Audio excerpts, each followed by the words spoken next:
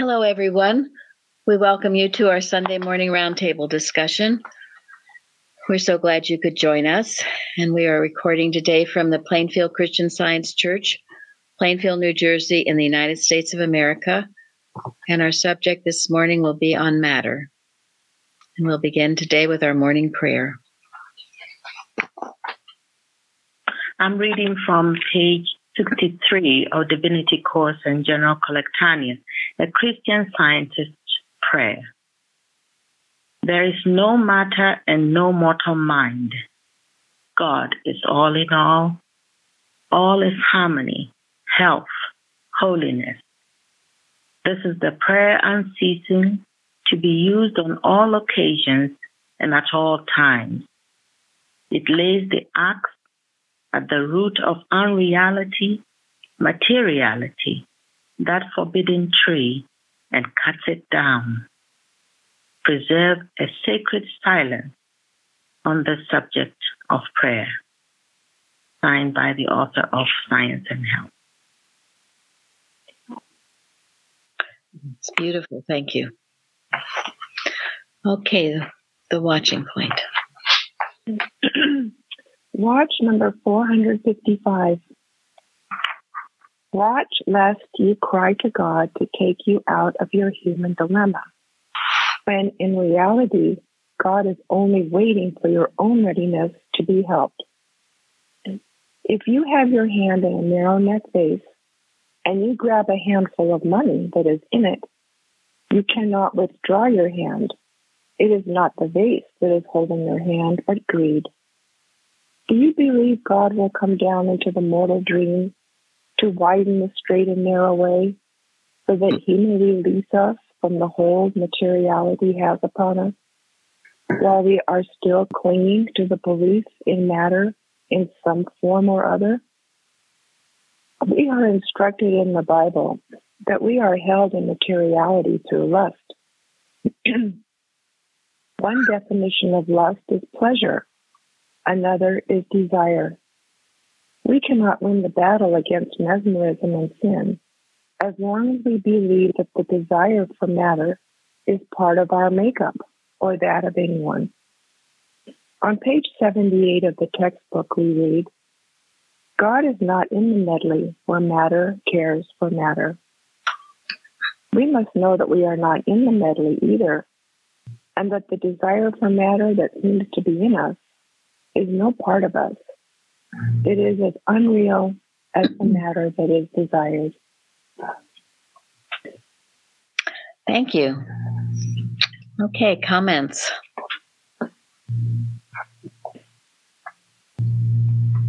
Well, I was thinking a lot this week about this and how it applies to advertising, and making sure that we're not susceptible to the advertising that we come across. And in what way do you mean that? Well, I mean, I don't know. I did a lot of studying for advertising back when I was a designer, and it preys upon this. It preys upon trying to find a way to get people to believe that their life is incomplete without this product or whatever, and that only the product or the service can give you that life that you need. Apple's a good example. Everything with their stuff is about how cool you will be once you start using their stuff. And they don't talk about the specs or the technical aspect because nobody really cares about that. They just want to look cool. So, thank you.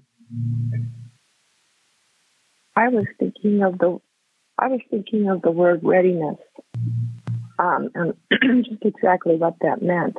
And I realized that it means what are we ready to let go of, like it says here. And so that helped me think this week that is there anything I'm holding on to that I need to let go of? Could be fear or doubt or resentment or frustration, whatever it is, but that's what we need to let go of. So we need to, pray that, show me, Father, what is it that I need to let go of, and know that it's no part of us. Thank you. That's what I got out of it too. It's not that God.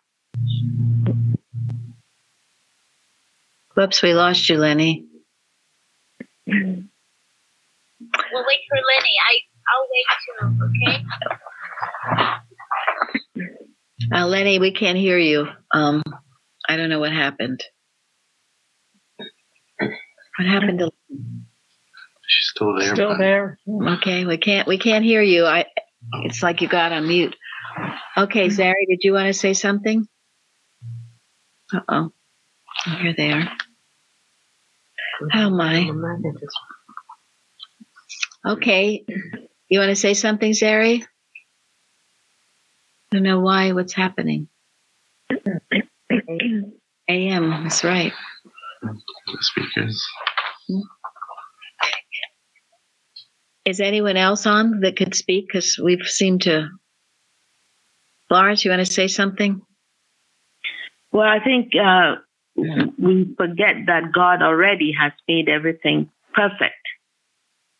That's why I love that seek ye first the kingdom of heaven, and all these things shall be added unto you. We did forget that God already has made everything perfect. It's not my dependence on something material, that I'm waiting for to get in order to be happy, content, or harmonious. Thank you. Thank you. Yes, this lesson is a continuation. It's great the way it follows last week's lesson on that topic. Lenny, you want to try again? We couldn't hear you. Yeah. Do I sound better now? Yeah. Now you're there. Well, I was just saying that it's not that God makes the way, changes the way to suit me. It's I have to be fit for the way. And that's what really struck me this week. I really like that middle paragraph about, sometimes we expect God to, to kind of like change or soften or, adjust things to suit us when it's the responsibility, like I was reading in Atonement and Eucharist last night, it's about, you have to know how to walk in the way, and there is only the one way. Thank you very much. That's it. Zari, did you want to say something? I did. Also in this line, I realized that when we walk in that way, then of course we reflect that way. And I was also thinking about when I also worked as a designer, and when I paint, I have to work with God. If I don't work with God, then I'm letting other thoughts interrupt. And that's dualism. So I'm becoming a little bit more aware of when I let my thoughts, when I start thinking it's all so difficult, then I think then I don't hear God anymore. Then it's like, something else takes over. So I'm really grateful when I'm able to go into that to listen to the still small voice. Thank you very much. That's maintaining your oneness with God. Everything you do is a sense of oneness with God, and that is how we should live our life every day, no matter what we're doing, where we are. We have that sense of being at one with God. I and my Father are one. The Father that dwelleth in me, he doeth the works, and the Father hath not left me alone. And to go back to what Lenny was saying, there's that statement. What is it? You want your cake and eat it too, or something like that. So you want your worldliness, all right? You want your worldliness. You want to go out and indulge in all these things that you like to do without God, just doing them because it's fun to do and you like to do it. But then, yes, so you want to drag God into the picture so it'll all be nice for you. You don't want to let go of your materiality, and you can't get your hand out of that cookie jar. It's not going to work. No, nada, not happening. You have to be willing, just as Lenny was saying, to change. The way is straight and narrow. Now, we're going to end on this beautiful article that Carrie sent me by one of my favorite writers, Louise Knight Wheatley, and it's called Giving Up and Going Up. And we'll put that on the website this week so you all can read the whole article. But it brings out that, excuse me, that you give up nothing. When you're going up, it's the wide horizons view. Everything is beautiful. You don't give up a thing. It only is animal magnetism that would make you think that. So, and she writes it very beautifully. So, anyone else on that watching point? For me, it felt like it was antidoting the thought that you're blaming God, like you're blaming God that you won't let go of the cookie or whatever in the jar. It's like, why won't? And so I thought that was a good reminder that you have something to do. It's not God is just waiting for you to do what you need to do. Yes. Yeah. And if you don't want to let go of the cookie, then go ahead, have the cookie, but don't pretend to be a Christian Scientist. Because you can't have your cake and eat it too, as they say. I don't really know what that means, except what we're saying, that you can't have it all. Can't hold on to your worldliness and expect to have your thoughts spiritualized. It's spirit and matter cannot commingle. Nope. Period. I think it just means doing what you want to do and not wanting consequences for it. Yes, right. Unintended or otherwise. This also it kind of reminds me of the allegory a little bit too. Yes. Yeah, that's a wonderful article, which everyone should be familiar with, the allegory. Where the stranger, it's called the stranger, but it's the Christ who's going up that hill. And there are many that aren't ready yet, and they're suffering because they're not ready. So you will suffer, and that's what helps make you ready, suffering or science. And a lot of people don't want to let go of their baggage. So. No, they don't. So keep your baggage, but don't claim to be a Christian Scientist. That's what gives Christian Science a bad name. People who want to keep the baggage, then complain that it doesn't work, and they really have little or no interest in truly understanding it. Therefore, they don't understand it. Therefore, maybe their baggage is not heavy enough. It's heavy to go up the hill. Yes. Well, I think that's why so many have turned against Mrs. Eddy. That's why we continue to see it, because I think we talked about it last week or the week before, but they come for the loaves and the fishes. So you might just say your hand in the cookie jar is you reaching for the loaves and the fishes. And you're really not understanding really what Reformation really means. That's right. Thank you. Absolutely. May I say something? Sure. Yes. Referring to Ananias, when I read that, I used to think that meant stealing. And then I realized that doesn't mean that. It means holding on to some form of materiality. Thank you very much so. And yes, and aren't they both one and the same thing? Yes. I mean, it's a form of stealing. That's right. And that's why the last of the 10 Commandments is, thou shalt not covet. Carrie. Florence has brought out the Carrie often brings. My God, is that the only one? Well, it just applies in so many instances. No, it's okay. No, I mean, it gives the motive behind so many things. Yeah. Mm-hmm. Now, I wasn't going to do it this early, but I do want Linda to bring up what she wrote to me about Ananias. It was so good. It wraps the whole thing up for us. Go ahead. I was working on the concept of withholding, and I had been reading, actually the last couple of weeks, I've been thinking about withholding from God, and it fits this lesson so perfectly. And I was referencing the line where it says, where Peter says, why hast thou conceived this thing in thine heart? Thou hast not lied unto men, but unto God. And then to withhold is to refuse to give, to suppress or hold back. And then I was looking at a commentary that was withholding nothing, absolutely nothing. And then they gave an example of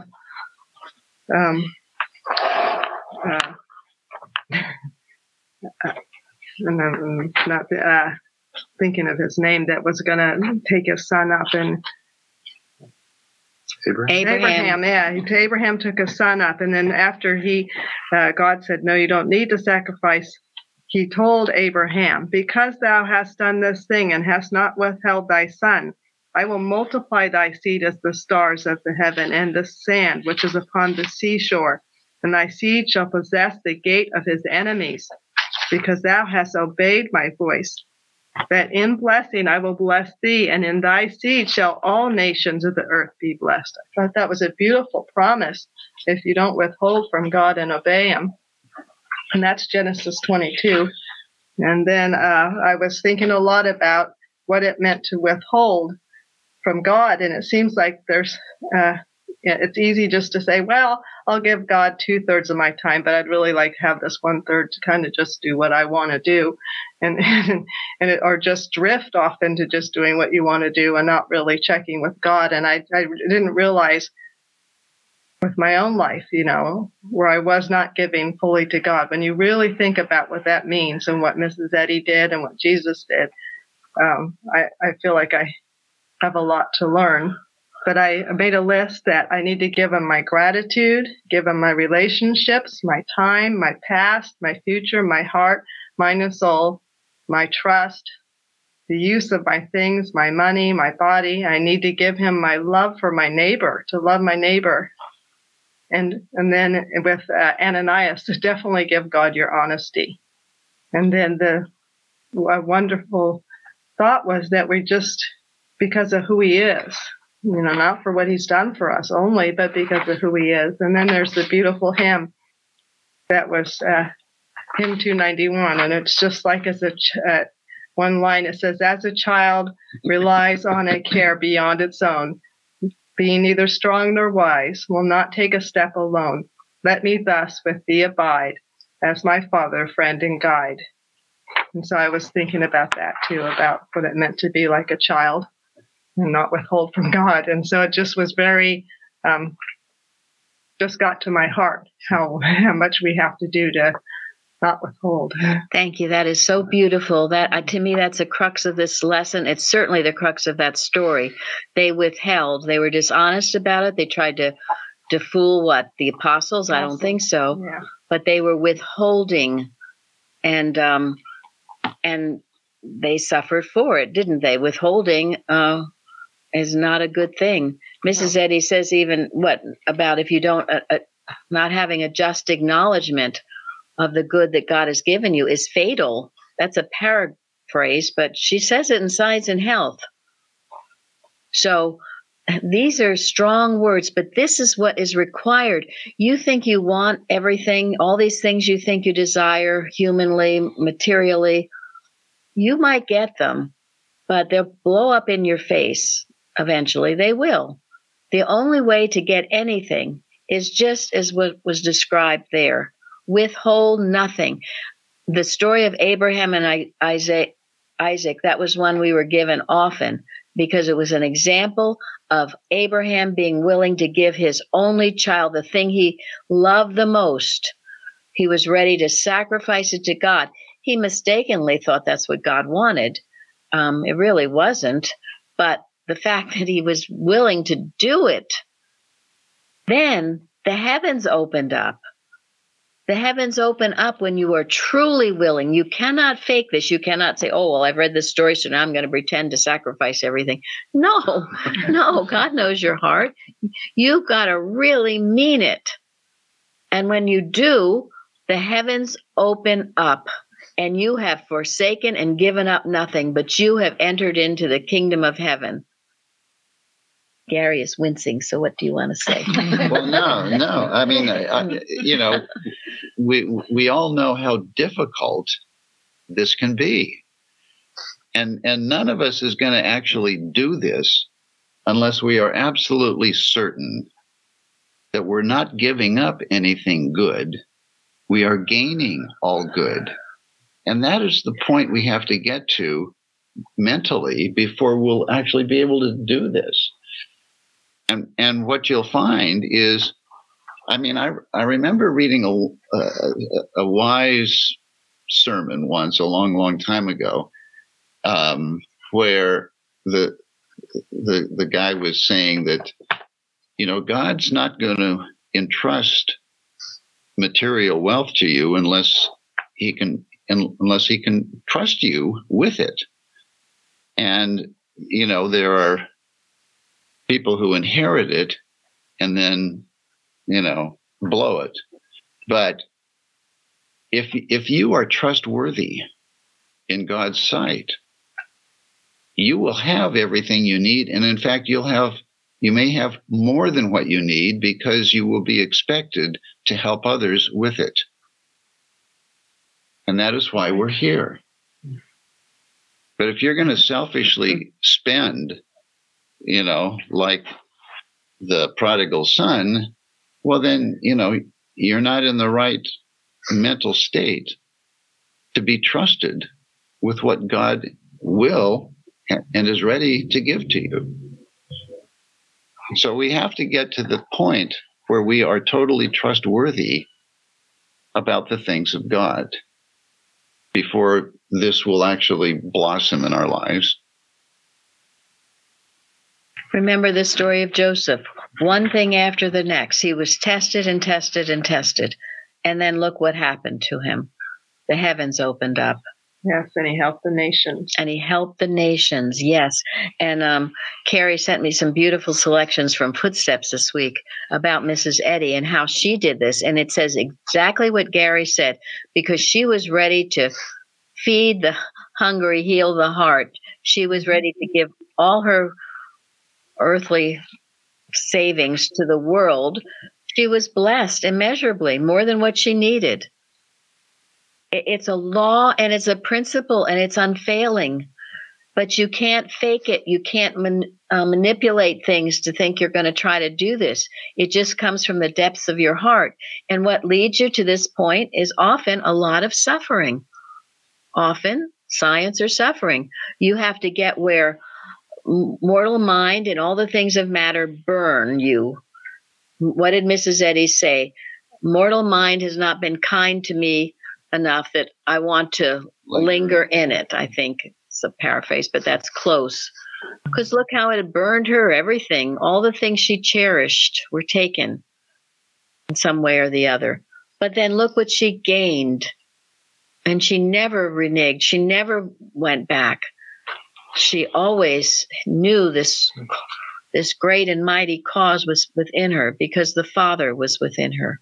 And after she was given tremendous amount, she still said that she was the one who was indebted to God. Yes. And we have some of the most beautiful quotes about her on our website. I think it was Sherry's idea that we made sure that we feature Mary Baker Eddy on our website first thing, and some of these beautiful quotes that she said. And that was, I have to say, that was one thing that impressed me about Longyear. They had these beautiful pictures of her in her home in Pleasant View and other things, but then they had these beautiful quotes. What would you call it? It was like a carousel of slideshow, I guess. A slideshow, yeah. That definitely worth a visit. Definitely worth a visit. Yes, it was beautiful. Their tribute to her. I have this quote from Una Willard from 1944 that goes along with the withholding and everything. When Jesus dismissed all temptation to desire personal and isolated good for himself, angels came and ministered unto him. Thank you. And beautiful. Yes. Absolutely. One thing is, maybe it's the difference between growing from being just a man to being God's man, where you go kind and strong. She said that she realized don't love God, not for the things he did, but for what God is, and that, something that just struck me, because it's not what I normally would do. And but I could see, as you understand and you love like a mother, maybe the qualities of God, you become, really just so adored by. Greater affection for him than just following a bunch of commandments. Thank you. Yes. Yeah, that is so important. You can't do it, as I said, just because you're trying to manipulate and get the loaves and fishes. You've got to do it, whether you get any loaves and fishes at all, you have to do it because you love God. You see who and what he is, and you do it from a standpoint of love. And that means when the going gets rough, which it probably will, you will not say, okay, I'm out of here. You'll keep going with bloody footsteps, she says. Won't be a hireling. Yeah, thank you. And what does that mean? The hireling was what, Jesus' parable was the hireling, the one that would not stay and protect the sheep against wolves and whatnot. So. Right. Yeah, his heart wasn't in it. Because unless he was being paid or something? Or? Yeah, he was there yeah, for the I think loaves. even getting paid was not enough. Yeah. Yep. Right. And if there's something you really want, you just ask God and say, but thy will be done. Yes. And you get better than what you even expected if it's the right idea. Right. Absolutely. All right. So we are, in the middle of this discussion on matter. And Jeremy, would you read the golden text? Proverbs. Oh, yeah. Better is the poor that walketh in his uprightness than he that is perverse in his ways, though he be rich. Thank you.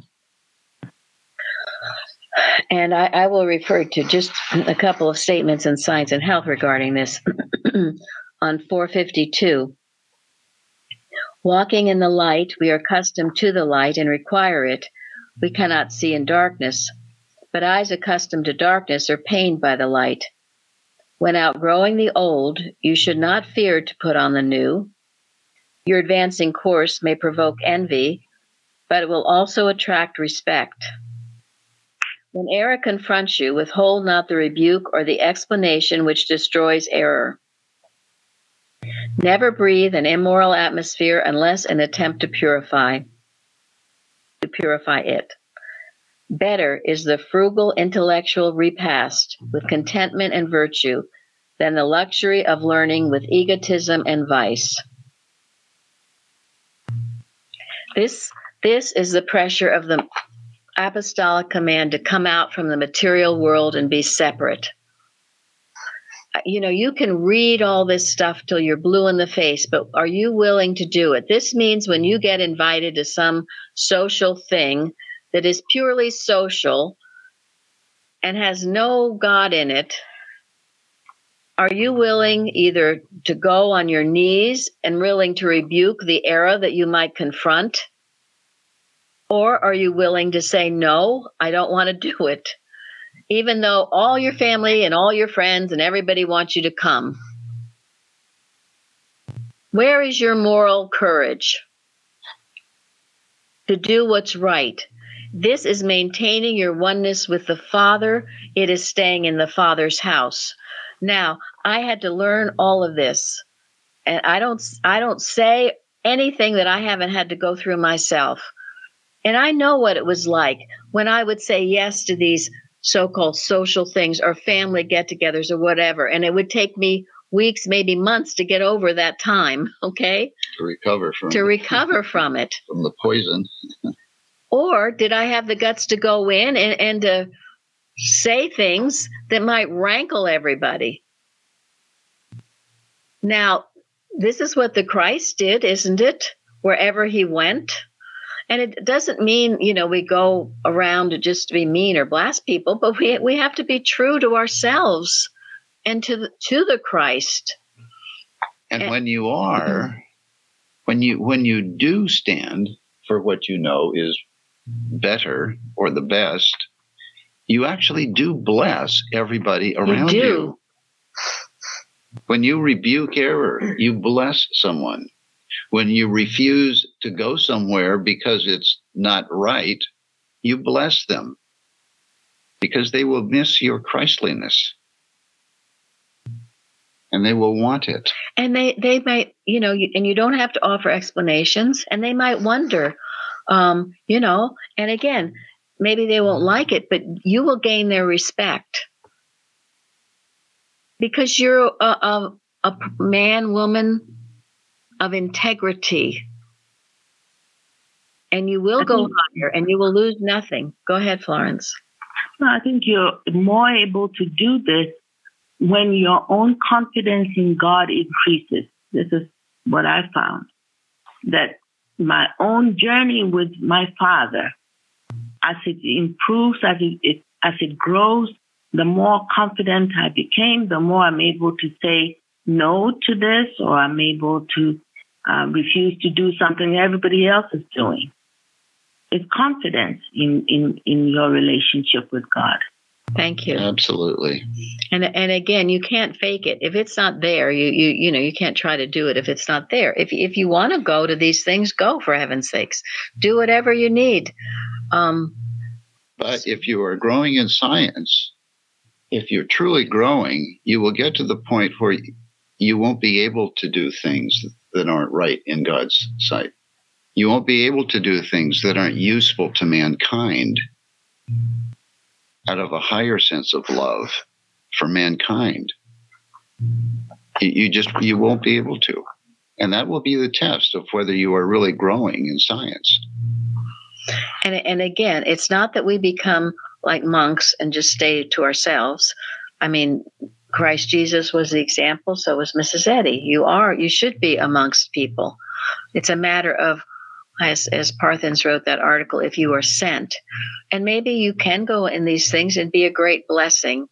And that's great if you can do that. And you will come home feeling refreshed and happy, not drained and confused or upset or whatever. That's always the test. But this is living it. This isn't just reading. This is living the rule for motives and acts. This isn't just reading about it. And as you do this, you will find all the pressures that you used to feel, your pressure headaches, your pressure this, your pressure that, they'll go away. Because the only pressure you're obeying is the apostolic command to come out from the material world, and be separate. And you won't have those pressures anymore in your life. Sounds like, I think it's the allegory, or is it Pawn and Purpose, where everybody's in a big room having a party and a few people. That's an allegory. Yeah. So when I used to feel, when I would go to a place, be asked to go somewhere family related that seemed to be useless, or I was giving a consent for them to just spend their useless time, their time in these things where nothing really was accomplished. Thank you very much. Mm-hmm. You are giving your consent. It's a form of approval. So as you go up higher, you will find this happening to yourself, and you have to have the courage to make those right decisions. And this is living the science and not just reading about it and then wondering why you don't get the healing effect that comes when you're obedient to God. For a long time, I worked with that hymn, "Take my life and let it be." I still work with it. "Consecrated, Lord, to thee." Take my moments and my days, let them live in ceaseless praise. All of that. Take my feet, let them be swift and beautiful for thee. Take my voice and let it sing always only for my King. Take my lips and let them be filled with messages from thee. It is so beautiful. It gives me goosebumps just thinking about it. Hymn 324. 324, thank you. Yes. It should be in your heart. And as you do this, the things of the world, the worldliness, the materiality, all of that will drop away. And you will understand more what Mrs. Eddy means by there is no matter. As Jim Dybel used to say, matter doesn't matter. But you will understand it. Why? Because you're obeying the precepts. It's hard to understand. My gosh, what are you saying? There's no such thing as matter. Who understands that? Maybe Einstein and Mrs. Eddy. But it's a hard concept to understand until you start living it. Because we've learned here, yes, understanding follows obedience. You do these things, then now I get it. Before then, it maybe doesn't make sense. So that's why she says, what? Obedience is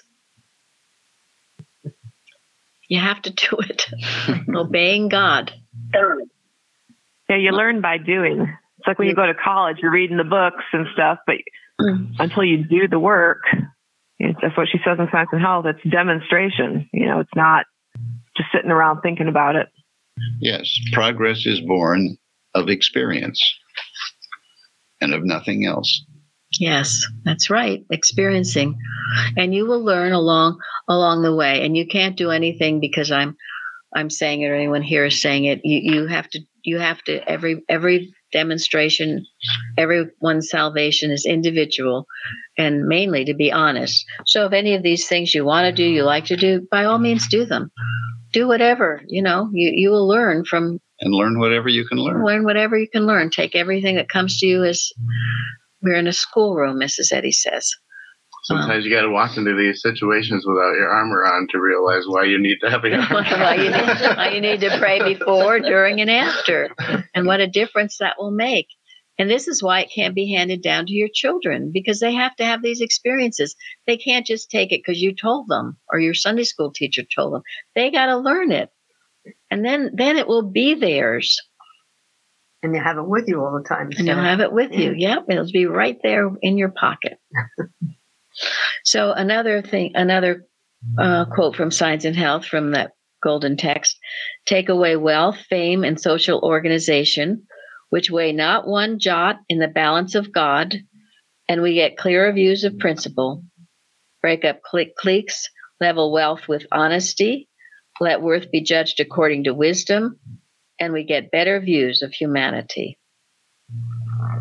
So there again, and you see what the world thinks and what we as a scientist think should be entirely different.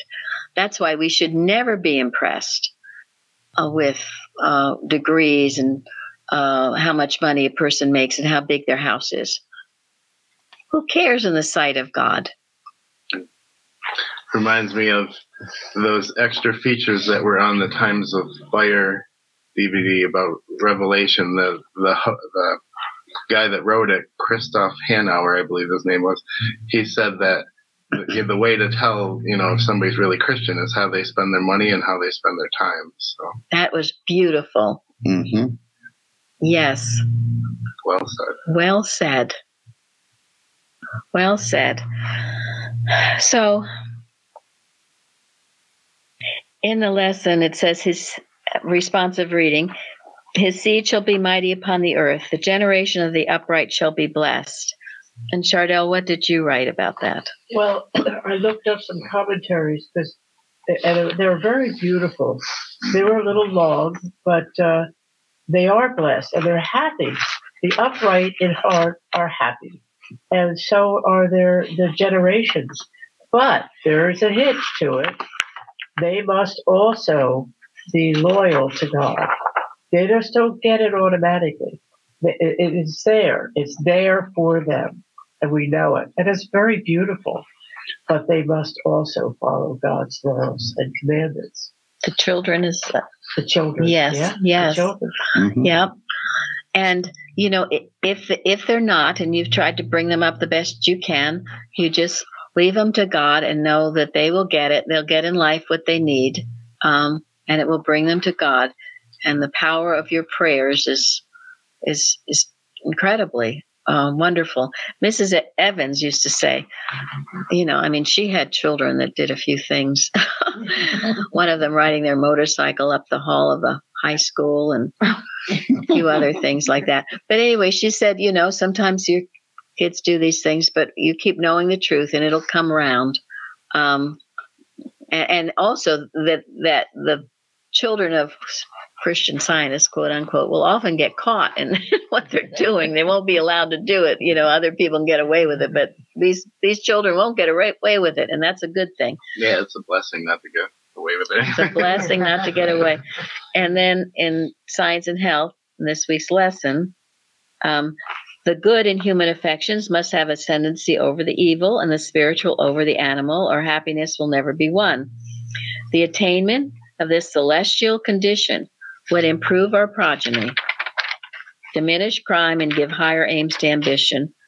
Every valley of sin must be exalted, and every mountain of selfishness must be brought low, that the highway of our God may be prepared in science. This is very key. So what kind of life are you living when you're raising your children? Are you being selfish? Are you seeking Christian Science for the loaves and fishes? Or have you done things for mankind? And are you living the life that we all should be living? Because your example is what's speaking to them. What is it? I love that quote about your example is so loud I can't hear what you're saying. That was a calendar quote. Right. Your example speaks louder than words. Yeah. So Don't just talk it, do it. That's it. Don't just talk it, do it. So these beautiful things now that Carrie sent about Mrs. Eddy and how she lived her life. And first I'll have Florence talk about, because it's one of my favorite articles that Florence wrote, and it was my visit to Chestnut Hill. So Florence, tell us what you learned. Yeah, I won't read it as such, but when we went, there were about 6 of us, and everybody was anxious to see her bedroom, right? So we get there, and it's next to Calvin Fry, and we know why. If you read your biographies, it says that she would sometimes call on her most spiritualized helpers to help him, and Calvin Fry was one of them. So his room was next to hers. But then when we went to her room, she only had a bed and a dresser. That's all I remember, and a chair, I think. But it was a small room in this huge mansion. Everybody I know, everybody was quiet, and I know that we were all thinking whatever our thoughts were and keeping it to ourselves. But really, when we came out, I will read this because I was just so moved. The room of most interest and the one that had the most reaction from everyone was Mrs. Eddy's bedroom. It was the size that got everyone talking. To see that in such huge mansion, her bedroom could only fit a bed and a dresser spoke volumes. Most of us questioned this and made our own conclusions. But what later dawned on me was the spiritual significance of the size of the room. All I could feel was that here was a truly selfless woman whose mission had never been to satisfy self. She gave up all for Christ, to the extent that even in her later years, when money was abundant in her life, the size of her room summed up what her heart was after. Laboring in complete obedience to God, not for self, but for the glory of God and to bless mankind. My eyes well up thinking about her spirituality and the depth of her love for God and man. The tour brought the deepest respect, admiration, and love for Mrs. Eddy for what she stood and fought for to bring the Comforter to mankind. Beautiful. Thank you. Beautiful. I love that. Yes.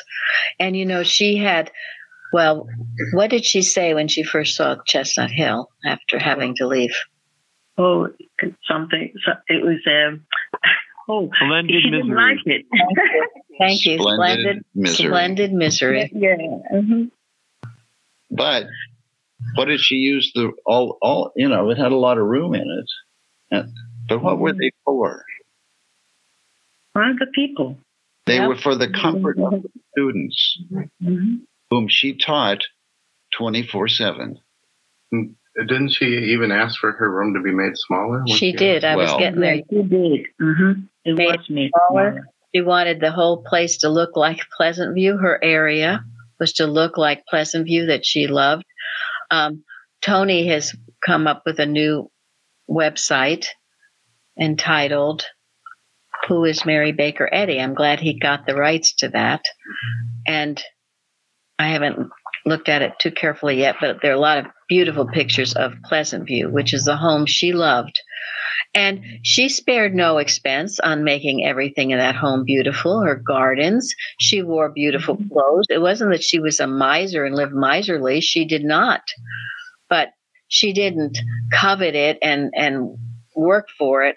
One of the quotes from Spiritual Footsteps, it is said on good authority that a minister once gently chided her for her apparent affluence, as if from his point of view, such evidence of worldly wealth was incompatible with a high attainment of spirituality. Mrs. Eddy replied, "Didn't you know that my father was very rich?" When he seemed surprised at this information, she indicated by pointing upward that she referred to her heavenly Father. Now that is the truth. We have a very rich and abundant Heavenly Father who will pour out blessings in whatever way, as long as you don't turn them into a God and replace the things for Him. So I love that story, and it is true. And what is that in the prodigal son? Son, all that I have is thine. All that I have is thine. Remember that. You are the son or daughter of the King, and all that he has is yours. And this beautiful statement, this is from, it's in Watch's Prayers and Arguments. Carrie found it in Martha Wilcox, but it is in Watch's Prayers and Arguments. Mrs. Eddy, my income is life and love and truth. It is equal to all demands made upon it. This income is my inalienable possession, derived from no earthly source, supplied through no material channels, dependent upon no personality or personal effort, not even my own, but coming to me direct from God, mine to receive, to possess, to use, but never to waste or hoard. It is to be received without fear or doubt, shared without apprehension that all supply can fail. Quote, all things that the Father hath are mine, end quote. These come to me and constitute my income, unfailingly, abundant, ample, for any demand that can be made upon it. So, and in Spiritual Footsteps, it does say that Mrs. Eddy received so much because how she spent it was not just for herself, but for her cause, her students, and she just gave and gave and gave, and that's why that supply was infinite and abundant. So I wanted to end a few minutes early because there's this beautiful article by Louise Knight Wheatley called Giving Up and Going Up. And this is from a 1915 Sentinel. No one knows better than does the Christian Scientist that holiness is not synonymous with gloom or depression. Mrs. Eddy says, I agree with Reverend Dr. Talmage that there are wit, humor, and enduring vivacity among God's people. That's Miscellaneous Writings 117. The joyless saint is a paradox. As a matter of fact, the better one grows, the happier he grows, for he is becoming more conscious of his oneness with God, the source of all good. So to those who seem to be entertaining a frightened sense that Christian Science is going to rob them of something in spite of themselves, let the comforting assurance be given that it never compels anybody to give up anything. It only shows us something so much better that we gladly let go of the old to find the new. Just as a child would drop a worn-out toy to reach out with eager fingers for something more beautiful. The Father's plan does not involve a giving up of anything. Through the study of the good, the true, and the beautiful, as revealed in Christian Science, thought is educated out of itself into loftier aims and ideals, but always in a direct line of spiritual advancement. Giving up is simply another name for going up. And it is so naturally accompanied by a grateful realization that nothing has been lost, nothing left behind, that unless this joyousness does attend the giving up, one may be very sure the thing has not really been done at all, no matter what the outside semblance may be. Heavenly harmonies, such as never dreamed of before, are coming into the life of every earnest student of Christian Science. Things which he once found amusing now seem stale and profitless. He suddenly discovers what is indeed the truth, that there is nothing in them, and finds himself beginning to take an interest in many things for which he has hitherto had scant regard. He begins to find himself attracted as never before to things genuine and simple, wholesome and unaffected. He likes simpler manners, simpler speech, simpler dressing, simpler modes of living. Better music appeals to him. His taste in art and drama becomes more refined, while as he grows more familiar with the unique, forceful English found in the writings of Mrs. Eddy, his appreciation of good literature is sure to grow even more keen. Thus, the student finds friends in the birds, the stars, the flowers, the rippling brook. The winds whisper him their woodland secrets, and the pine trees sing him a song which needs no words to be complete. The happy, innocent creatures of the woods grow dear to him, and he wonders how he could ever have believed it sport to overpower them, either by strength or strategy. The whole world has suddenly become for him one vast, ever-changing panorama of delight. And as you sometimes meet him on an early summer morning, returning from an hour alone with his books and the sunrise and his own happy thoughts, and he smiles at you in passing, you somehow remember it was written once of Moses that when he came down from the mount, he wist not that the skin of his face shone. Someone has written, I thank thee that I know these much desired dreams of long ago, like butterflies have had their summer's day of brief enchantment and have gone, I pray, for better things. Let us then welcome any experience, however trying, which enables us to go up to find those better things which God hath prepared for those who love him. They will be gained just in the proportion that we are willing to loosen our grasp on matter and reach out for those things of spirit which have from the beginning constituted man's eternal heritage.